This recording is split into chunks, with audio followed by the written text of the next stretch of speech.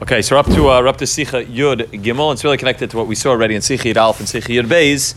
Gabi, the Sionis that a person goes through, the recognition of the fact that the point is not to be minatzeach, the point is not to be successful in what we think is successful, but rather to be involved in the avodah of trying. That's what we discussed really in Sicha Yud Aleph, Sicha Yud Beis, the concept of being besimcha, recognizing and valuing every action that we do. That was really Sicha Yud Aleph and Sicha Yud Beis. And Sicha Yud Gimel says a very, very interesting thing, which I think is very much connected to everything we saw in Sicha Yud Aleph and Sicha Yud Beis. Sicha Yud Gimel writes like this: Yesh anashim ksherim, they're good, holy, kosher people. She'en lahem parnasa, they don't have parnasa, they don't have money. Yeshem doichek ubebulim gedolim ezeh, they have tremendous doichek and bilbul because of the fact that they don't have money.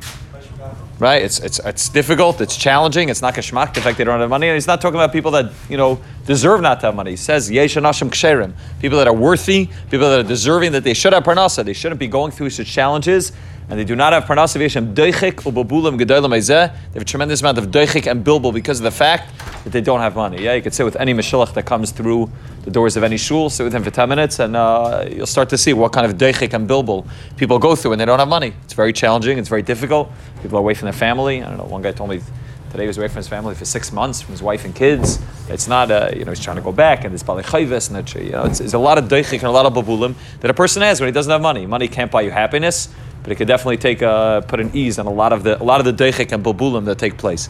So Rav Nachman says, there are nashim ksherim, but don't have parnasa. V'yeshem doichek ubebulim gedolim ezeh.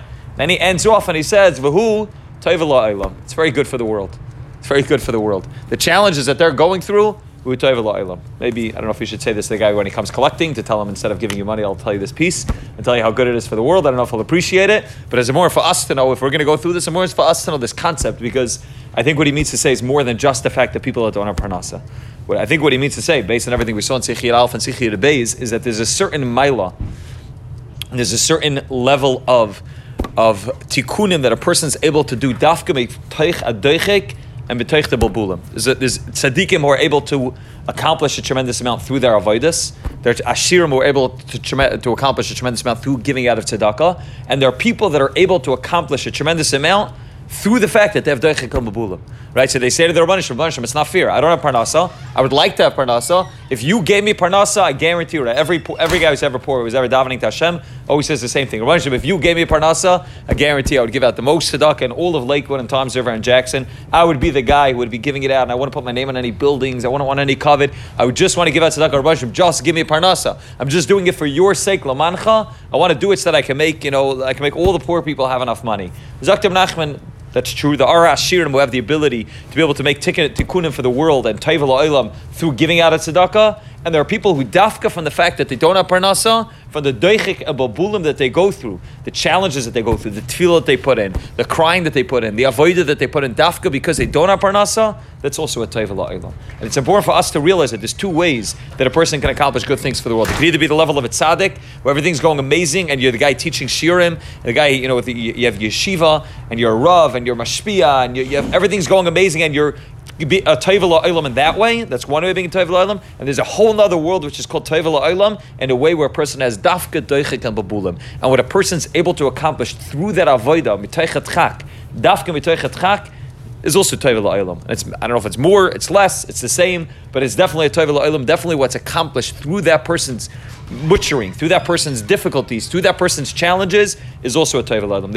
The only way you can, a person shouldn't think that the only way they can help people is by giving them tzedakah. You also are able to give people tzedakah by pasha, the doichik and the balbulim that a person goes through, when a person's maimer and the rabbanishim, and a person holds on to Hashem, mitoichet chak, it's also a taiva la'olam. He says, "V'dash yesh diburim yikarim sheyotzim al yidei babulim daika." There's certain beautiful words that come out dafka mitoichel babulim. Anyone who's been through any sort of tsar, any sort of pain, which everyone has on their own level, knows that there's a certain level of connection. If a person is able to stay connected during that time that you get with the Rabban Hashem, that you won't get when you're not in Teichat Chak, when you don't have those babulim. When a person dafka goes through challenges, a person goes through difficulties, a person goes through hard times, and is able to nevertheless hold on and able to have those diburim yikarim, those beautiful words that are able to come out dafka mitoichet chak. When you get squeezed a little bit, you're able to bring out something that much more beautiful. That's also taiva la'olam.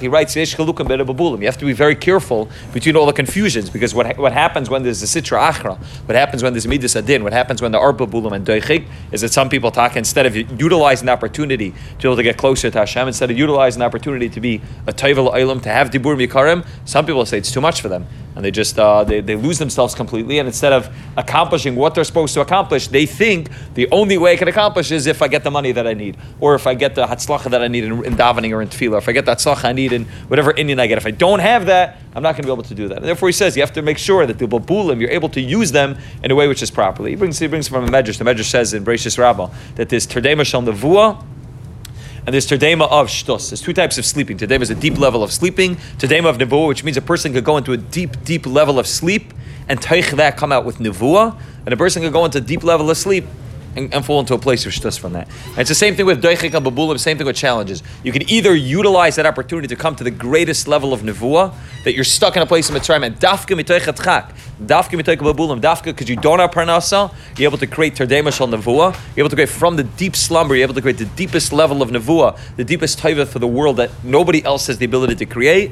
If you're not careful, then it could also be terdema shel shtus. If a person doesn't utilize the challenges properly, then fakert. Then it's, instead of it being taiva la'olam, a person says, I can only do good for the world if I get that. Then it's terdema shel shtus. And instead of falling asleep and using that sleep as a way to revitalize the whole world, as a way to bring nevuah to the world, a person's doing the opposite. It's very, very important for us to realize that whatever matzavim we're going through, because all of us are nashim ksherim, and we all deserve parnasa, we all deserve shidduchim, we all deserve children, we all deserve nachas, we all deserve all the things we want. But we should also recognize that in those moments that we're not getting that which we want, there's a tremendous avodas Hashem which is created dafke mitoich atchak, and dafke in the babulim, and there's dafke dvarim yikarim that come out when a person is able to cry out to Hashem and call out to the Rabban Hashem dafke from the babulim. And it's important for us to realize that that's also a taiva to the world. Even if you don't get our names in any buildings, even if you don't, we're not the references of the world, we're not the guys who are giving out the most money, and maybe we're the guys that are struggling for parnasa. Dafke mitoich atchak and babulim, the fact that we're davening, the fact that we're kvetching to Hashem, but the fact that we have parnasa, which Ashirim don't do very often. We have to kvetch to Hashem and parnasa. Dafke that is able to create a tava not just for us, but for the whole world. It's also able to be the taiva la'olam.